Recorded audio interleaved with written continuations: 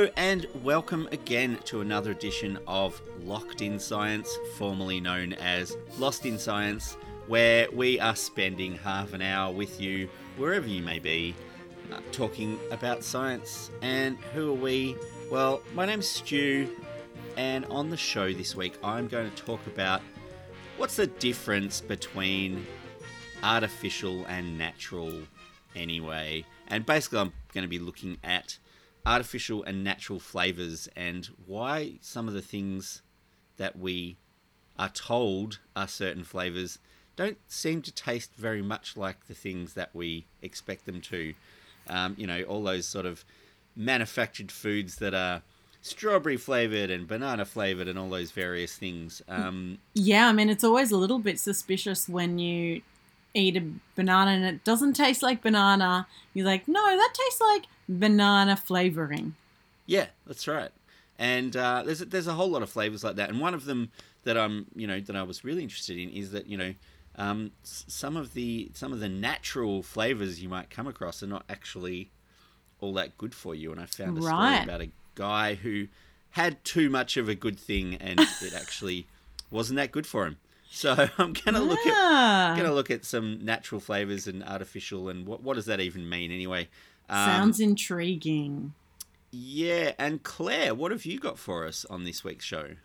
Well, Stu, you might have seen on a popular streaming service. There's a new documentary out. It is about a man who meets an alien and becomes great friends with the alien. It's called E.T. It's called E.T. No, it's called My Octopus Teacher, and it's not a man and an alien. It's a man and an alien-like animal, all about the octopus and the human relationship. And it just really, I saw it last week. It stuck with me. A lot of people are watching it right now, and it is an incredible insight into how clever octopuses, octopods, octopi Octipodes. Octipodes. How clever they are, and how alien their intelligence is. Aliens from inner space, not aliens from outer space. I love that, Stu. Aliens from inner space. That's right. Well, let's take a deep dive. More of that later on in the show.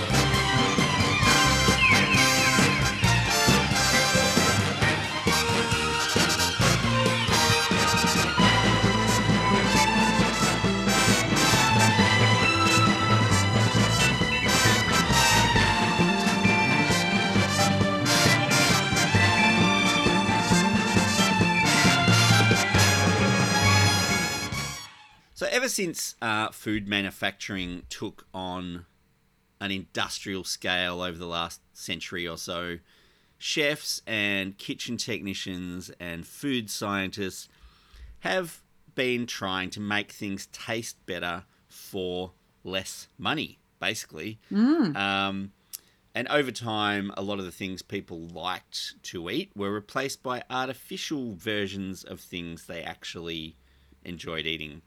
And over the last sort of 100 or so years, artificial flavorings really taken off as a thing.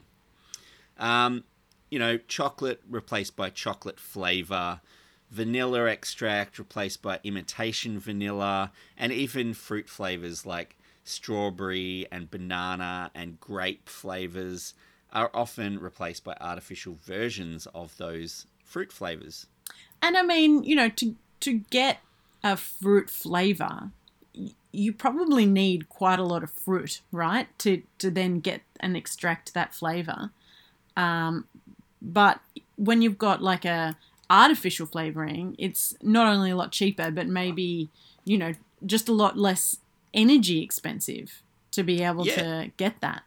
Yeah, it's a lot easier to add some flavor, and making natural flavorings uses up a whole lot of fruit that you could otherwise just eat the fruit. Yeah.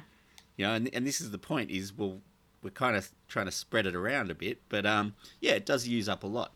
So in some cases, the genuine article is actually expensive and difficult to come by. Vanilla, for example, comes from the seed pod of a South American orchid, which is really difficult to grow outside of the tropics. Yeah. Oh, okay. Well, I mean, a lot of the world is in the tropics, right? Well, yeah, but there's not. It's even in the tropics. It's quite hard to grow the vanilla orchid.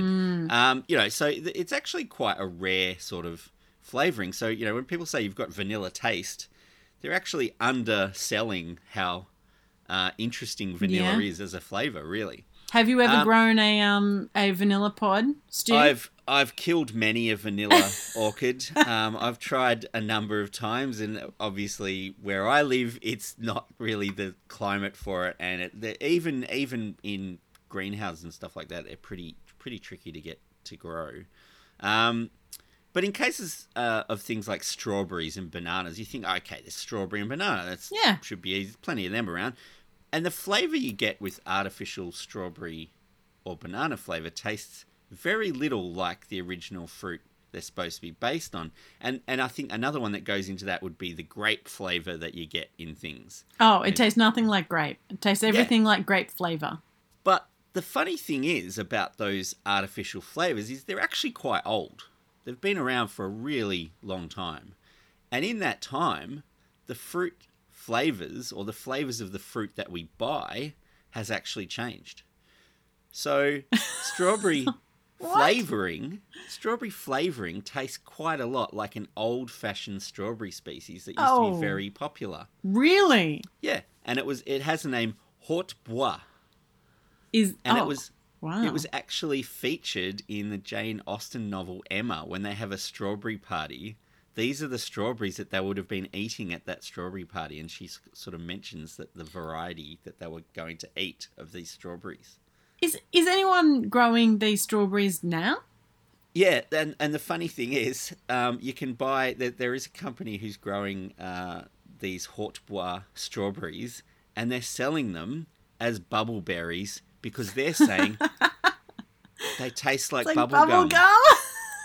So they've gone full circle back round to where they got the flavour from. It's like, well, we don't think strawberries taste like that anymore, so they've got to market them as something else. Wow, but they are the originals. That's the original. They're the OG strawberry. Yeah. Grape flavour. I mentioned grape flavour before. Yeah. We get in those ridiculously purple-coloured drinks, and you get it in bubble gum. Mm-hmm. But actually, that grape flavour is a close match for an American grape variety, which American grape varieties are different species of grapes. They're called fox grapes. And all of our European grapes taste like, different. But the American variety of fox grape, which is called Concord, tastes nothing like Sultana grapes. It tastes like that grape flavouring. And that is the grape that the American jelly industry, as in jam style jelly, make their jelly out of Concord grapes, which is the basis of the world famous peanut butter and jelly sandwich. Right. So I've always thought, it's just jam. But no, it's that particular weirdly flavored grape jelly that they prefer on their peanut butter and jelly sandwiches. Right. So we don't grow these Concord grapes in Australia. So our jams don't taste like that. Well, that's right. And we don't really eat grape jelly much. You don't really go down to the supermarket and go, get some grape jelly while I'm here. We'll get they don't taste like Concord grapes. We don't want to, it'd be sort of weird to make jelly out of the grapes that we eat. Yeah, that's right. And the Sultana grapes are just sort of kind of juicy and crunchy, basically. So the grape flavoring we get is actually based on a realistic flavor. It's just not something that we tend to eat much of. And the last one I mentioned was bananas. So banana flavoring, you get a very strong flavored sweetness out of that banana flavor, which is quite different to what you get when you bite into a banana. And you can kind of get a whiff of it when they start going, when bananas go black in the bowl, you sort of get a whiff of that super sweet kind of flavor. But apparently, and I've never eaten one, so I can't verify this for sure, but they do apparently taste and smell a lot like a variety that was almost wiped out in the 1950s that used to be the most commonly grown banana in the world, which was called the Gros Michel banana, or the Big Mike banana. The Big Mike banana. And the Big Mike got wiped out nearly by a fungal disease in the 50s. Wow. And basically we don't eat it anymore. So the flavour that we get from the banana flavouring is quite different to the bananas that we get, which are a different it's quite variety. different to your old Cavendish. That's exactly right. But your Big Mike maybe tastes a bit more like it. Banana lollies. So these artificial flavours are usually quite simple organic chemicals where they've identified sort of a strong flavour, isolated a particular chemical from the fruit or whatever it is that they're imitating, and they've gone, okay, it's a lot like that. That gives you the reminder of the flavour. It's meant to remind you of a particular flavour, and it's not really an attempt to exactly mimic the genuine article, because there's a lot more complexity. And as I said, it's partly about reducing the cost and making things simpler. So grabbing, the strongest scent out of a particular flavour, whack that into your lollies, and away you go, basically. And most fruit contains dozens or hundreds of aromatic chemicals that give them a particular smell and a particular taste. And the artificial versions is to kind of push us in the general direction and remind us of the flavours that they're imitating. One thing that's distinctly different is vanillin, which is the chemical that gives vanilla its distinct flavour. There's basically no difference between artificial vanilla and the naturally derived vanilla flavouring. So it's one of the few flavours where the imitation vanilla is almost indistinguishable from the original flavour that they've tried to replicate. And is that vanilla essence? Well, vanilla essence is one version of it. So you can get vanilla essence, which is made from actual vanilla beans, or you can get imitation vanilla essence, which is made from other things, but it tastes almost exactly the same. You'd have to be a super taster to get to pick up the difference, I think. And most of the reason's economic. It's cheaper to buy a bottle of flavouring than boil down kilograms of a fruit to get a particular flavour or a particular taste out of it. And the processing reasons are as much of a pressure as the labour. And in this applies across the board in food manufacturing. So marshmallows, for example, originally made from the roots of a plant, which is a kind of mallow, which is the Malvaceae family. It's in the mallow family that grew in marshes. Marshmallow. Not just a clever name. It's actually a description of the plant it came from.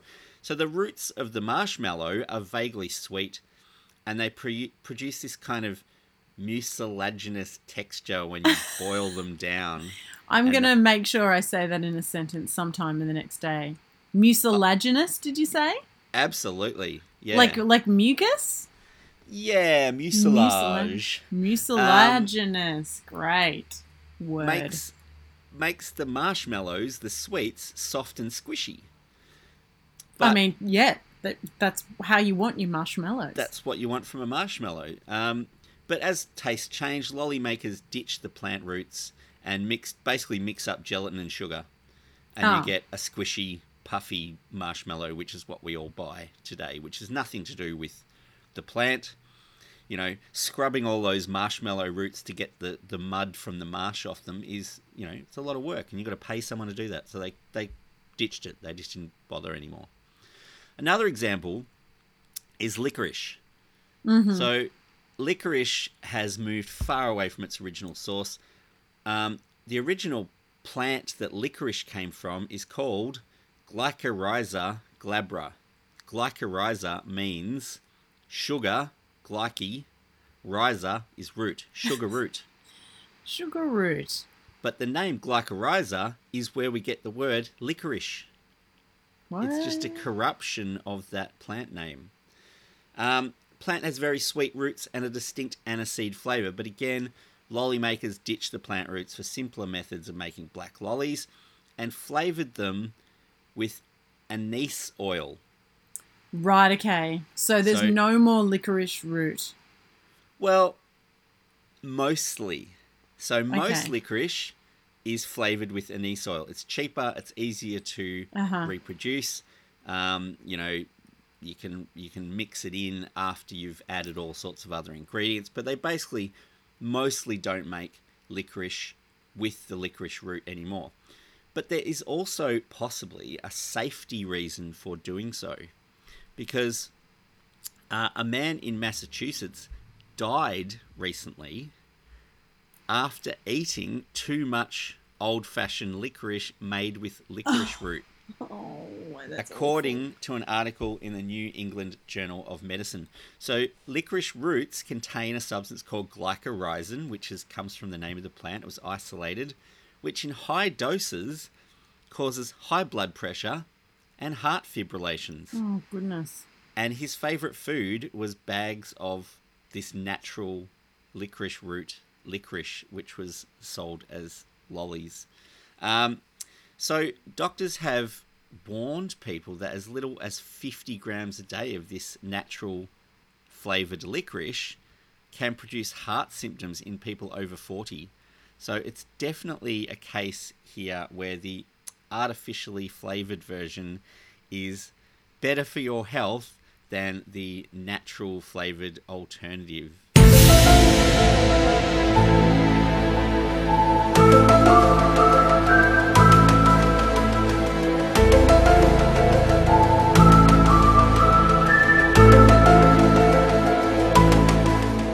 Across Australia on the Community Radio Network, you're listening to Lost in Science.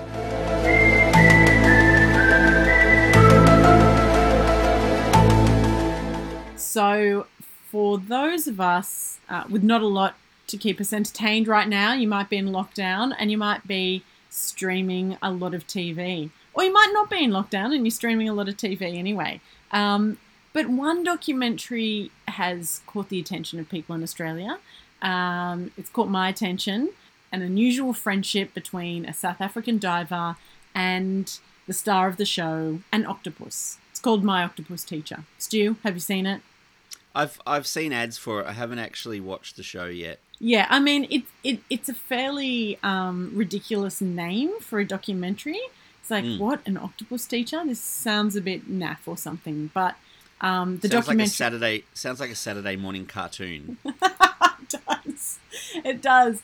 And kids would be really disappointed, I think, if they expected a Saturday morning cartoon, because it's certainly not that.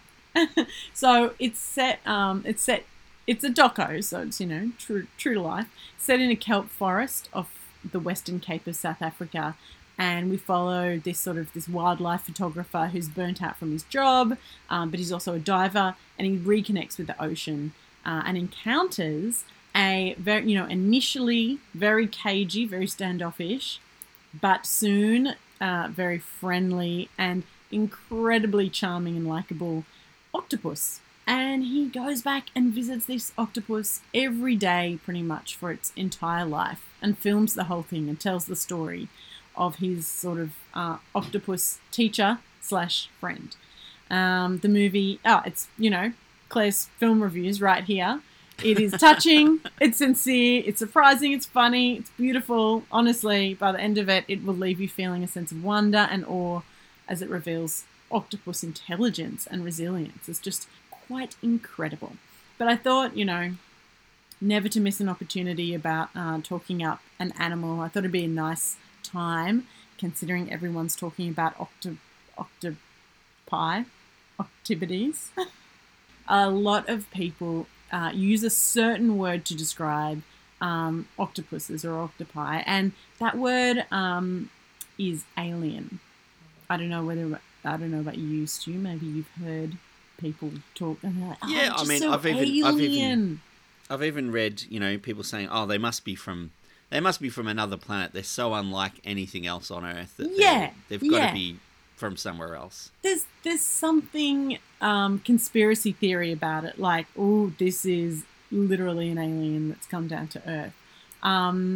But, first of all, let me just say there's no truth to that. They may feel alien to us, but I think once you sort of like understand their, our ancestry and how we've sort of evolved separately, it becomes a little bit clearer. So even though they may feel alien to us, our most recent common ancestor between us and an octopus is very, very distant. So in fact, it's more than twice as ancient as the first dinosaurs. So we've been on very different evolutionary paths from the octopus and the whole sort of like cephalopod family for a really long time. So what is the nearest living thing to them that, like, what's their closest relatives outside the octopus-looking, squid-looking things around? Yeah, so octopuses, squids, and cuttlefish, they're all cephalopods. So head-foot, cephalopod, head-foot. Right. And they're part of the mollusk phylum. So this is the same group that includes things like snails and oysters and mussels and scallops. Now they do not look a lot like an oyster to me.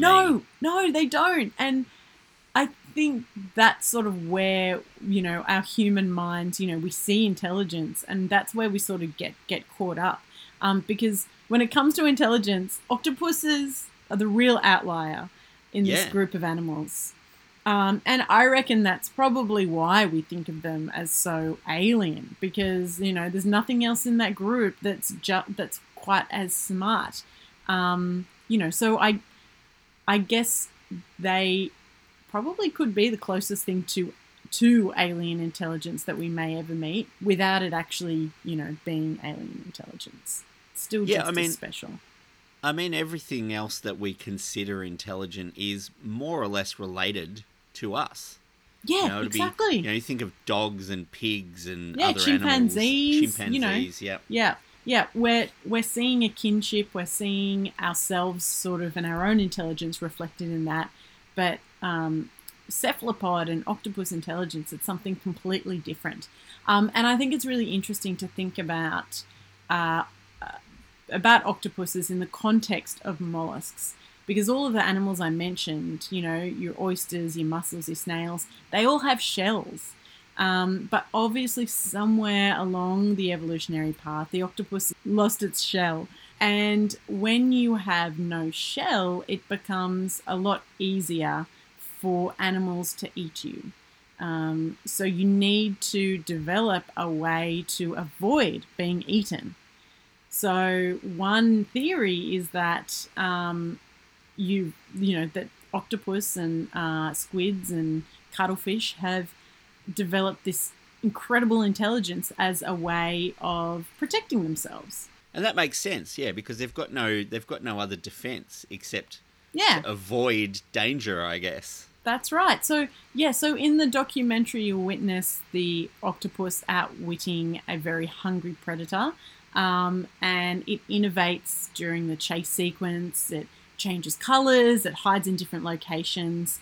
And then in this sort of like extremely self-aware moment, it uses, shells and rocks and the things around it, and it picks them up with its tentacles, and it sort of camouflages itself to avoid detection and blending in. So not only using sort of like the incredible color-changing cells on its body, but by sort of like blending in by picking up things and using them as as tools, pretty much.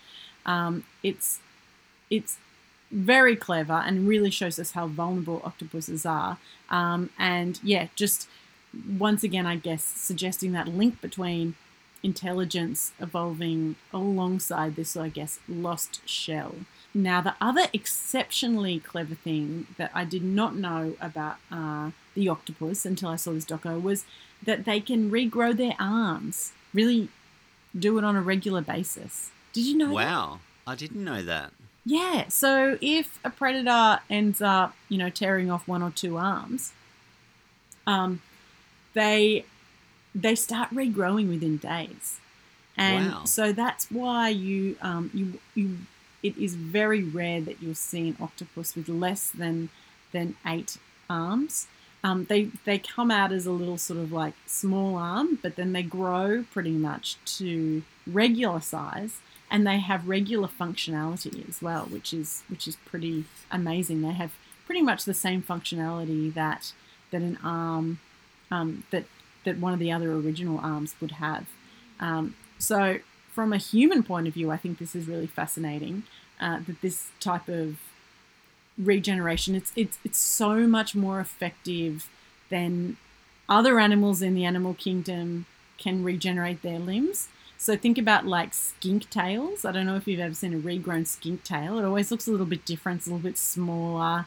Octopus arms look exactly like and have the same functionality as the original arms, which is very cool.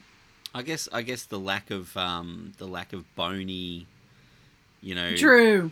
center, and that no cartilage in there or anything like that to be regrown. It's quite a different process. It is, but something that they do have, they have thousands and thousands of nerves in every single one of their arms, and the nerve bundling, their nervous system's quite decentralized.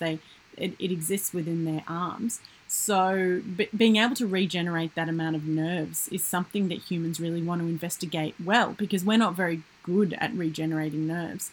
So researchers at the moment are using octopuses to teach us a lot about regeneration of cells and what type of biochemistry is involved, what sorts of biochemistry they use. So potentially we can take these learnings and this, and apply them to ourselves, maybe not necessarily to grow back our own arms or legs, I should say, but potentially in how we can regenerate nerves or, extra organ segments and that sort of thing. So I think there's a lot for us to learn on the research front from our octopus teachers in that regard as well. So certainly next time you see our octopus friends in the water, hopefully you'll see the commonality between us, the potential, rather than the alien.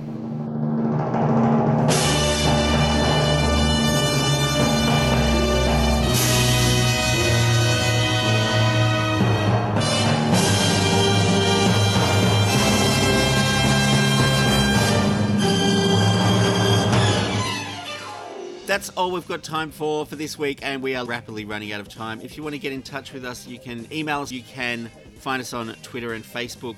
We are broadcast across Australia on the Community Radio Network with the financial assistance of the Community Broadcasting Foundation. And if you would like to tune in next week, Chris, Stu, and Claire will get Locked in Science.